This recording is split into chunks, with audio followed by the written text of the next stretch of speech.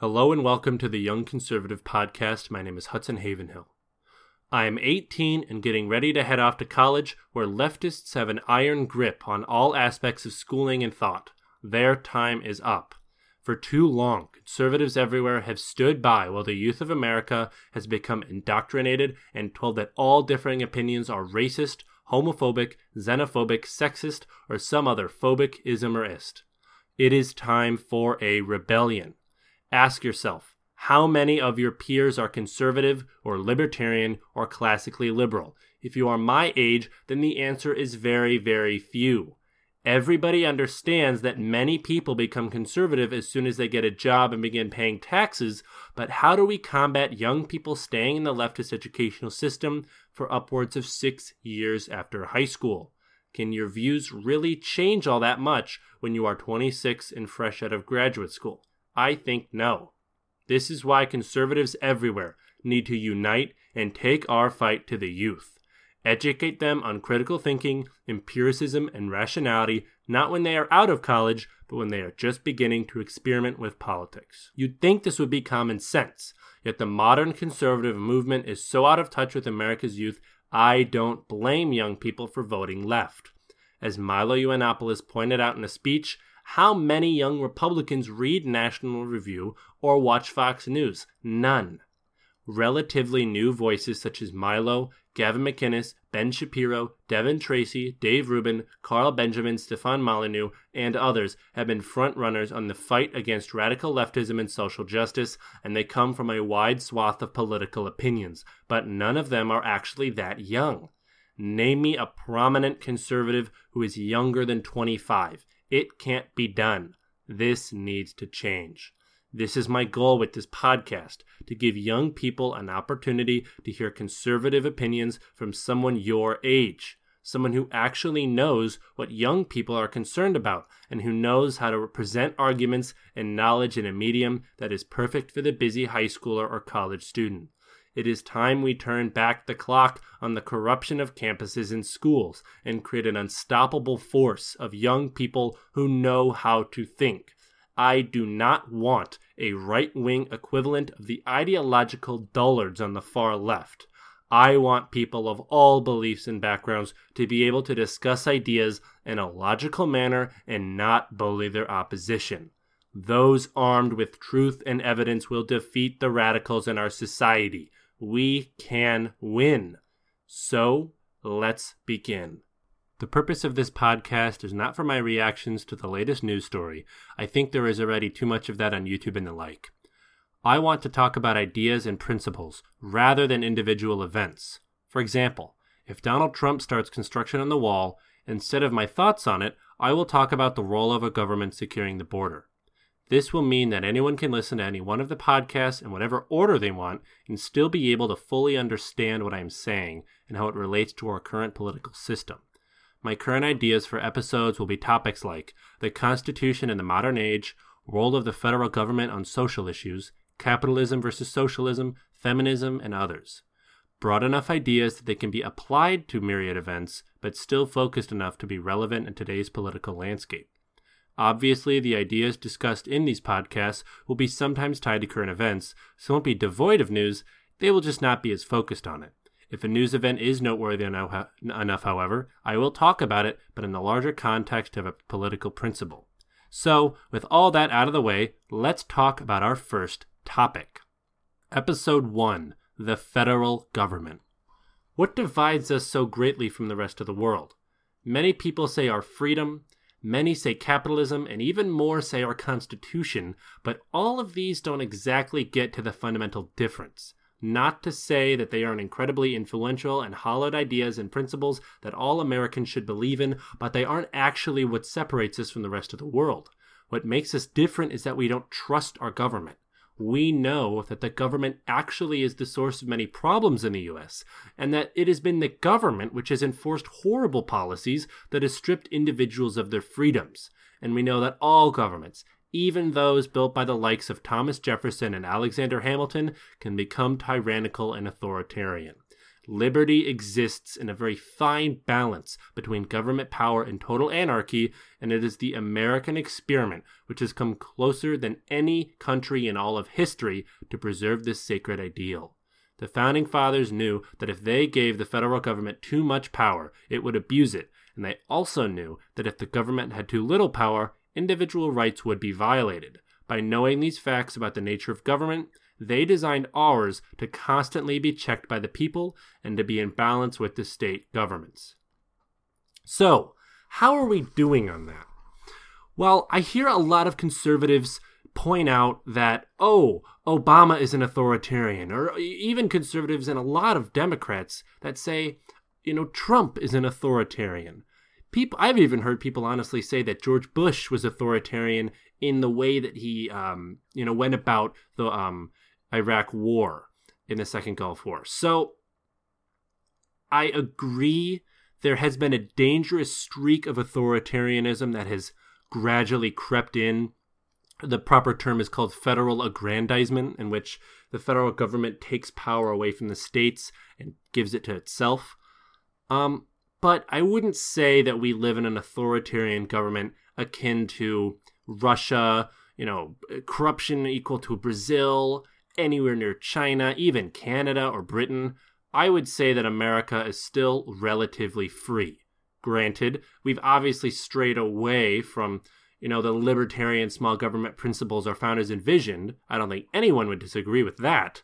But we're still at the point where I don't think there's any, future possibility, and in the next 20, 30 years of, the U.S. becoming some authoritarian regime that oppresses individuals. I can't honestly think of where it all started. It's kind of been a thing that's gone on for so long that it's almost ingrained in our own history itself. People point out, at least conservatives point out, authoritarian-leaning leaders, Woodrow Wilson, who thought that the only limit on a president's power should be, his vision, like FDR and Hoover, who started, the kind of buzzword, the social welfare state that has, kept poverty rates down, LBJ for his war on poverty policies. I can understand why some would think Barack Obama was. Obamacare was bad, and it obviously took away freedom from the consumer, but I don't think he invented the idea of it. I don't think anyone else thinks he does, but I wouldn't call him an authoritarian president if you don't also call the other presidents in history that acted similarly authoritarian themselves. So I think it's not as important to call out individual presidents or governments for being authoritarian, but rather, what is the mark and the pattern of authoritarianism in the U.S.? So, what do I mean by this? I mean, what is the gradual trend of social attitudes and policies that have gradually led the U.S. government to stray away from its original intent? So, I think a good way to start is with the Supreme Court. Thomas Jefferson actually was incredibly angry when the Supreme Court said that he was allowed to buy the Louisiana Purchase because of the necessary and proper clause in the United States Constitution. While they agreed with him, he actually was so angry that they thought that they could interpret the Constitution that he penned an angry letter in which he basically ranted and said, "How dare the Supreme Court think that they can be the final say on the Constitution? They're the weakest branch of the entire U.S. government. They don't have that power." And then Marbury versus Madison came along, and the Supreme Court basically granted themselves the power of judicial review, or the power to interpret what the Constitution means. Now, that doesn't seem as bad. I mean, a court is supposed to interpret what the law means. That's the point of the court. But it gets dangerous when the court changes the very meaning of the Constitution to fit their ideologies. And you can't really see a better example of this than Dred Scott. So, Dred Scott is a case that on the surface doesn't look like it should have honestly impacted as much. I mean, blacks in America did not have rights at the time it was decided. But as always, what I always tell people when discussing Supreme Court cases, especially more modern ones that we haven't seen the full impact of, you have to take every ruling to its logical extreme. At the time, it may seem unreasonable. What is Dred Scott? If I remember correctly, Dred Scott was about segregated passenger trains, and that, as long as the cabins were separate but equal, that phrase is where it came out of Dred Scott. As long as the trains were separate but equal, Dred Scott wouldn't be able to sit up with the whites, and it's legal for de facto discrimination to take place, in that it's okay for people, as in the train company, to say, no, we want a white car and a black car. So the Supreme Court saying that was okay became the justification for 50 years of Jim Crow. And at the time, it seemed to follow with all of the other similar Supreme Court rulings, social attitudes, laws, and whatnot about blacks in America. No one would have predicted that Dred Scott would have been used to justify everything from segregated schools to water fountains, all under the guise of separate but equal. So I think the Supreme Court is dangerous. I do. And I think it is a severe impediment on individual liberty and government supremacy and the balance between state government and federal government. If 9 unelected people who were appointed by biased groups, as in, the president and his regime appoints people, then there's always the possibility, it's almost a rule, that the Supreme Court justices are going to have an ideological bent. Obviously, everybody does, and the fact that some do not seem to think that the Supreme Court does baffles me. There are 9 people who are supposed to be above all human morality and see above the cloud that is the human experience, and yet we know they're human. I mean, I liked Scalia as much as the next guy, but it was obvious where he came from. I would rather a constitutional conservative than somebody like Ginsburg, but at the same time, we trusted one man to make sure the Constitution was defended. That's dangerous, and it is honestly kind of a sad reflection on the Republic if Republicans are scared and were terrified that if Hillary Clinton got in, we would have 60 to 50 years of horrible Supreme Court rulings if she got to nominate 2 or 3 people. If we are so skeptical of our government and so fearful of our government that it's come to the point where if we don't have 3 people in the government appointed, the entire system collapse, I think we need to take a harder look at the role of the Supreme Court. Now, in the Constitution, this power is given to the Congress, and I think it is definitely important that the Congress does something, maybe not to the Supreme Court, but to other district courts and circuit courts. I think the judiciary has become very overbloated, not so much in the amount of judges. I don't know the exact numbers on how many there are or what an ideal number would be, but in the power that judges give themselves and the power that the Supreme Court has. So I'd be happy to see some sort of a proposal in the House of Representatives or the Senate in how to kind of reel back the court's control. So I'm moving on to another part of the federal government and, other trends that have been happening. The Supreme Court is a very, prominent one, especially with, rulings like Citizens United, with rulings like the gay marriage suit and Obamacare. Now, I don't know many conservatives that think gays should not get married.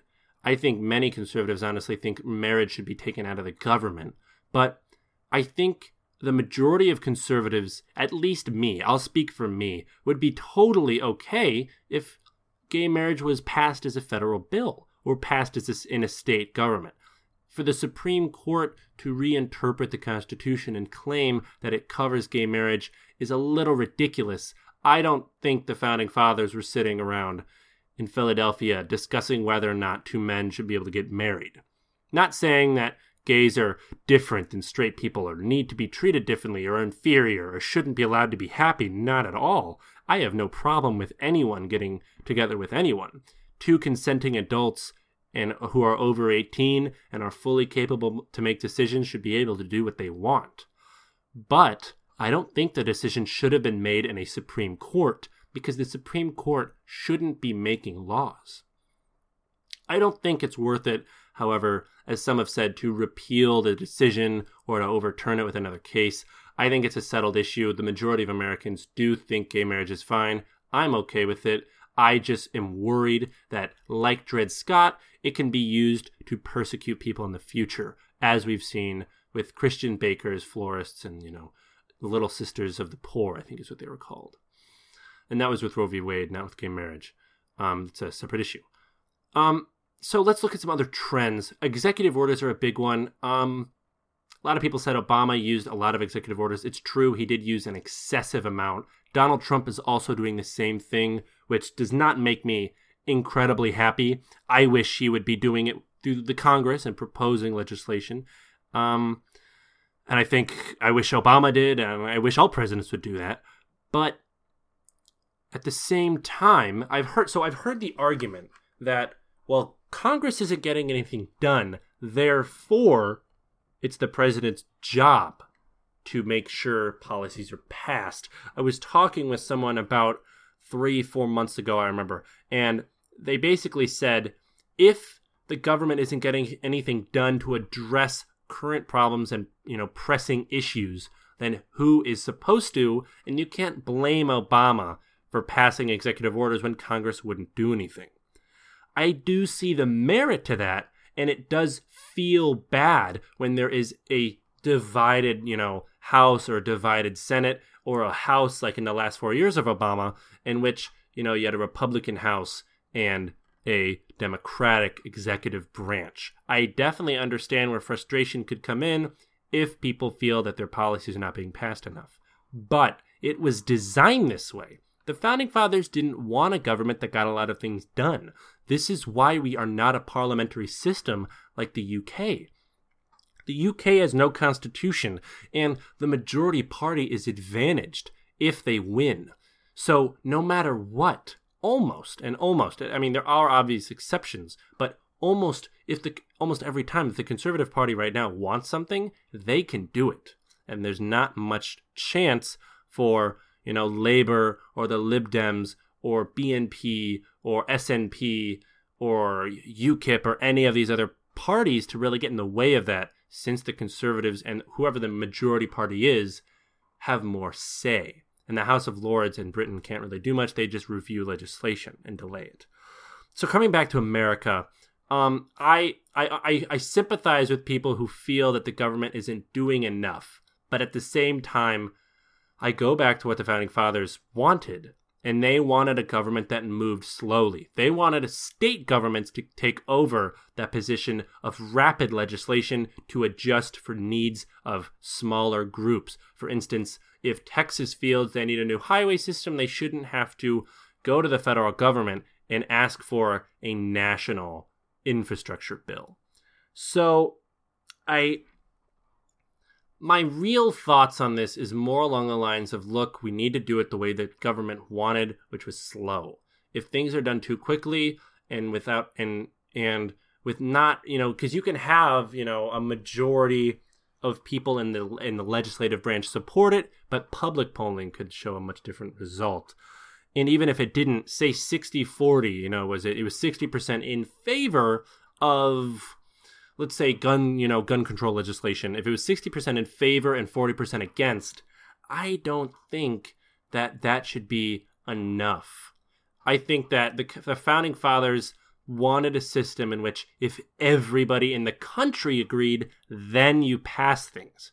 But if only, 45 to 55% of people did it, wanted it, and the government is split because, the current president was elected 4 years ago, and the House and the Senate were elected 2 years ago, and public attitudes changed, there shouldn't be the ability for a president who's not actually represented by the people anymore relative to, the popular vote, to have as much power as a legislative branch. And it also puts the power in one man. And that is the definition of a non-Republican, little r, government. So that's kind of my thoughts on executive orders.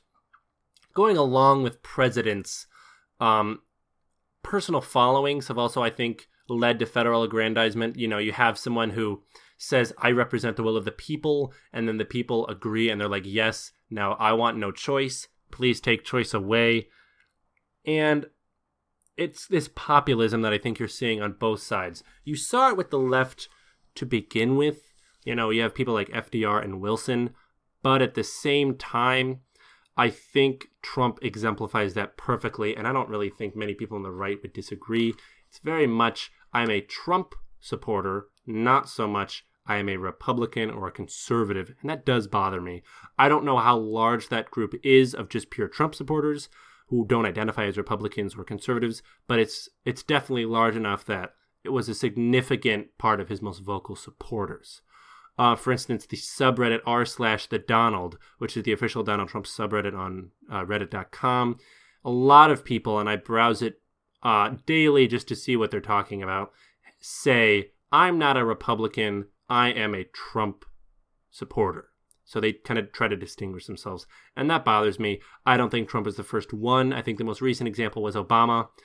If he's going on Jimmy Kimmel every other night and, cracking jokes and being funnier than the host, I don't think that's what the president's supposed to do. He's too powerful, and he's using his bully pulpit to really influence public opinion in a way that the president shouldn't be able to.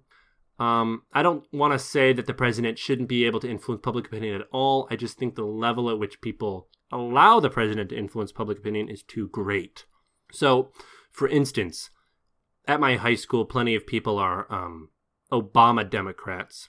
And I was talking to one of my friends who's a recent convert to conservatism, and he was talking to me about how he thought it was hilarious. People were saying, oh, you've got a personal following to Donald Trump. Meanwhile, they would have Barack Obama as their cell phone background, which is wacky in my opinion. I don't understand why you'd put a politician as your background so you can look at his face every day. That kind of irks me the wrong way and kind of glorifies politicians in a way that I don't think they deserve to be glorified. And it's like, there are obviously people who have Donald Trump as their phone wallpaper, but I don't think the type of almost romantic, not love for him, but desire of Obama and love of his image, I guess, is that present on the right. But I think it's starting to get there. Although I think people see Obama as the great change and the great, the unifier and Gandhi, presence almost. Whereas I think people see Trump as kind of, I'm a dad and I'm going to get things done. And I've got, the biggest pair of balls in the race kind of guy. And he's a no nonsense, manly man. And I think the two personal followings are a little different. I wouldn't say that they're exact, but I will say that you see that on the right.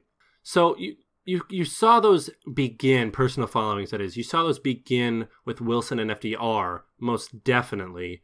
I don't, to my knowledge, I don't really see any other presidents in history that have been that personally attached to, by the public. I think it was largely due to the Industrial Revolution and invention of the radio, faster forms of communication. So Wilson, was looked upon Mussolini as an American dictator, and praised by a lot of European socialist leaders as being, their version, as being the American version of them. And if you ask people today, a lot of liberals and even conservatives, honestly, seem to think Wilson and FDR were not bad presidents. FDR and Wilson, to my knowledge, are consistently ranked in the top 10 to top 15 presidents of the U.S., which baffles me from a conservative standpoint as to why they are put up so highly. It makes perfect sense from a liberal standpoint why they are, at least with FDR, most especially, because of his government spending, big government, strongman type-ish personality. I think Teddy Roosevelt better exemplified that. But he was the type of guy who, would get things done and just cared about the working man. But I think people are starting to distance themselves from Wilson, at least on the left. I think it was Princeton University, which had, at least last year or 2 years ago, which had protests about a building or a statue of Wilson because he was racist, and he really was racist, and that's awful, obviously. But it kind of begins on the left, the personal followings. And while there have been, far-right populists before, not to the same level, and at least not in America, you did have, I cannot remember his name right now. I'll look him up right now. He was all about the silver standard. I'm looking him up right now. He was a right-wing populist, I'm fairly certain. It was the Free Silver Movement. William Jennings Bryan, that's what he is. The Cross of Gold in favor of free silver. Sorry, he was for, so he was a populist. I do not know. Let's see what party he was. The short-lived Silver Republican Party. So, yeah, it looks like he was Republican. So that's who all I can really think of in terms of right-wing populists. And he didn't get very far. It was kind of a small populist leader. He didn't really have that much followers. He had a few vocal ones. He was kind of the Donald Trump, but he didn't win an election, obviously. So that's really what I see with personal followings. I think it started on the left, and I think that has most certainly led to the federal government getting more power, and especially the executive branch, than it needs. So to kind of go to a different direction, kind of, start a new topic almost about the federal government, about federal aggrandizement, I think it's really important to know kind of the juxtaposition, if you will, of the Constitution and its amendments, specifically the ones everybody knows, first, second, third, fourth, fifth, and so forth, not so much the newer ones. And it's interesting because if you look what the Constitution is, the Constitution itself is a document that says what government can do. But then the amendments are what government can't do. So you have this can-can't relationship between the amendments and the Constitution, which don't make much sense. So if you strictly lay out what the government can do, then they can't really fake that or get around it. If they want to get into educational policy, then the Constitution says nothing about educational policy. And so it's kind of iffy if they want to. And if we had a Supreme Court that actually cared about that, then we obviously would not have policies like No Child Left Behind and others. But it's the amendments that kind of bug me. And I've advocated before and written pieces about in Gov class and whatnot for projects about how we need to kind of reevaluate that part of the Constitution, and how I think the Founding Fathers, they got it wrong when it came to having the amendments. And there was a big argument about this, about, between the Federalists and the Anti-Federalists about, can we have the can and the can part, and can we have the cannot part? So kind of why are the amendments dangerous and the way they're phrased? So if I tell you, say I'm the government and I tell you, you are allowed to practice your religion, you are allowed to own a gun, you are allowed to not have soldiers in your house, I can now get around that. So if I make a statement about what I can't do, so let's say I make a negative statement, as in, you have, as in, let's say, phrase it in the way the amendments are phrased, an individual has the right to assemble peacefully in protest. So the Founding Fathers, when they wrote it, it was intended as in it was public, as in a public place.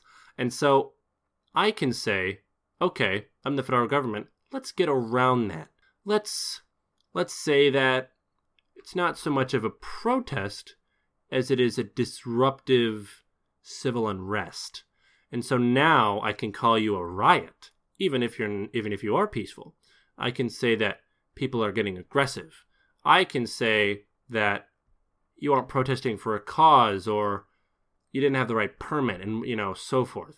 And it kind of blurs the lines between giving the government, limiting government power. Now, I think the amendments are very good in the way they phrased it, and it's hard to kind of misinterpret it. But at the same time, it's that logical kind of discord between can and cannot. So kind of another example of this is with the First Amendment. You have the right to free expression. Now, the government if they don't like what you say, they can't directly suppress you, and that's awesome. But we saw this under Obama with the IRS. They can come after your business with the arm of the government, with the hammer of the government, and audit you, or they can fine you, or they can do something that limits your ability to say anything. And if you say, hey, you're violating my First Amendment rights, they can say, what are you talking about? Where in the Constitution does it say you have the right to not be audited? And this is what happened with the IRS scandal under Obama. Conservative businesses, nonprofits, and individuals were audited because the IRS did not approve of what they were saying. And so this kind of blurs the line between the First Amendment and everything else. And it's an issue when the government at all costs wants control. And that's all the government is. A government is a group of individuals who want to control the rest of the population. Founders knew that, and they tried to curb that as much as they could. And they were mostly successful with it, but at the same time, people will do anything for power, and they'll ignore anything for power as well. So that's why you kind of have to have the check, with the 10th Amendment between states' rights and federal rights, between the individual and the government. And so the founders, they tried. They really did, and they succeeded in many ways, but it kind of shows the inconsistency with the amendments and the Constitution. So to kind of go off the amendments in another way, I think the government was founded on the idea, like I said in the beginning monologue, about how Americans don't trust their government, and that liberty exists in a very fine balance between government power and total anarchy, blah blah blah blah blah. And how did the founders kind of do this? How did the founders approach this from a conservative standpoint? And I believe the founders would be today, considered conservatives. I don't think that's unreasonable to say. I think even a leftist would agree with me. And what systems did they put in place to make sure that the government wouldn't become tyrannical? Not saying that these have worked entirely, but also I think that they have kind of stopped a lot of what has been happening. So I think the Second Amendment is a fantastic kind of display of the power to resist government. I don't know many police officers that would be willing, if told, or military members that'd be willing, if told, go into every house that has firearms and confiscate them, because they know the owners of those firearms would use them to defend their Second Amendment rights. And so this kind of check, in that the government isn't the only people who have the monopoly on the use of force, like they do in Europe and China, for example, it's very healthy, because it's constantly a battle between the government and the people always can fight back. So it's this type of dance, if you will, that the government goes through with the individual and with the community that the individual is part of, in saying, I'm going to put my foot kind of in your yard, and you're going to push back, but not enough, and I'm going to put my foot a little farther in your yard, and then you're going to start, a little risky. And as soon as I open up your door, I know that, you're going to use your Second Amendment rights and make sure that doesn't happen. And so I think that is a good reason, and a primary reason, why the U.S. kind of was relatively safe throughout the 20th century, albeit we did have Wilson and FDR, the closest presidents that we've ever had to dictators, even if they were benevolent dictators. But it was the Second Amendment, because, Europe did not have that. Europe has a very different cultural identity in which guns are not a critical part of their history. And because of this, because we know how important it is to defend ourselves against tyranny, I think that was a primary reason. Granted, we're also largely isolated. We have two oceans on either side, friendly countries, north and south. So we didn't have as much of the direct impact of the war on us, as other countries did.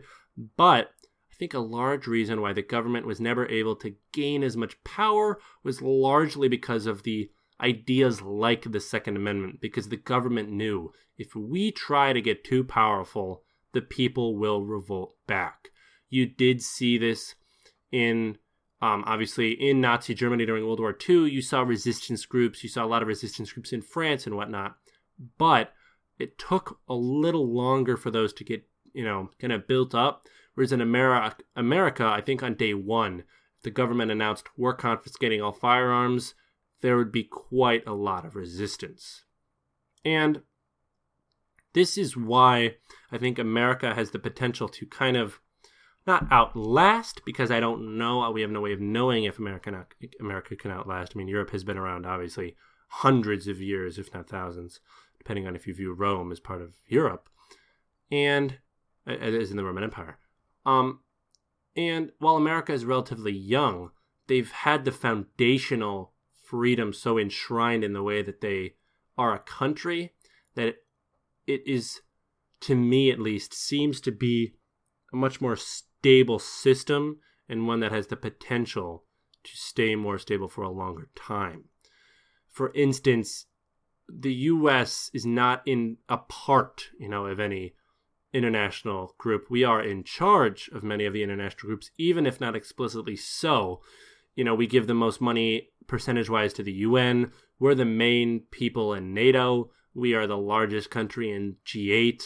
We are, the largest trading partner in NAFTA, and all of these other groups that we kind of get to control our destiny and our ideas and our politics much more than, countries such as Britain, as France, Germany, Italy, Hungary, all of these places, etc. There is no American EU, if you will. So because of this resistance to kind of not be isolated, but to be skeptical of international law and recognize our Congress as the supreme power of the land, I think our federal government has done a very good job of protecting us from the collectivist movements that have taken Europe, especially, by a stranglehold in the early 20th century. I think Britain is probably the closest thing to America in Europe because Parliament has parliamentary sovereignty, and that is a very important part of Parliament, especially since the Magna Carta was signed and the individuals said, no, we have power, the king does not. And it does not have a written constitution, which is one of the flaws I think it has, which is, earlier I addressed how Parliament, was able to get things done too quickly compared to an American system. But I will say that I think they are very close in terms of success and in terms of the design of their government to the American experiment. So, kind of in conclusion, I think the federal government, while flawed, and all governments are flawed, not just America's, all governments, and all federal governments especially, is creeping towards a logical extreme of authoritarianism. I don't think we're anywhere near authoritarianism, but I think we're heading in the general path of authoritarianism. I don't see us having, to pick up arms and shoot the military anytime soon, if ever. I mean, there's always a possibility. That's why the founders designed the Second Amendment, but in my lifetime, I don't know. And I don't see it.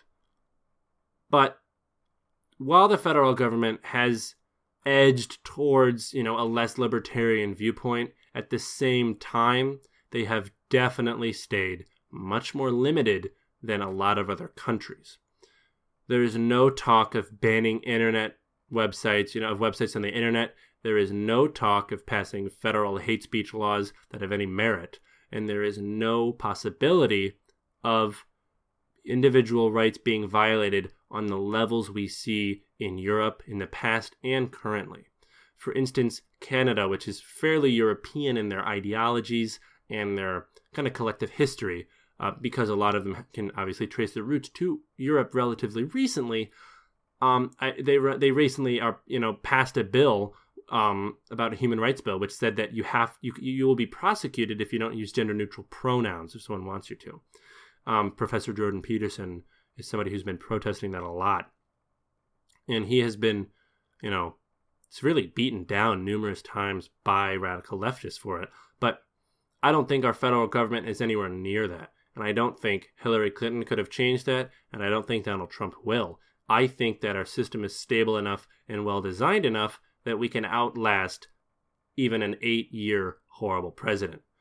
America is still fine. Obama did not destroy it, and the federal government, while powerful, is not nearly as powerful as some think. Does that mean we shouldn't fight for the government to be smaller and to spend less? Of course not. We should always push for smaller government and to devolve the federal power in the federal bureaucracy. State governments obviously need to have more control over what they do, and we cannot be passing widespread legislation that affects everybody. We need to focus more on experimenting like Colorado did with marijuana and seeing if it works for them. Maybe other states will adjust it. Obviously, there are laws that supersede state powers, and those are the ones dictated in the federal government and the Constitution and the amendments. So, while flawed, obviously, I think America is in pretty good hands in that our Constitution will always be there, it will always be powerful, and it will always be sacred, and I don't think anyone, even Donald Trump or Barack Obama or Hillary Clinton, can destroy that system. This has been the Young Conservative Podcast. My name is Hudson Havenhill, and I will be seeing you on the next episode.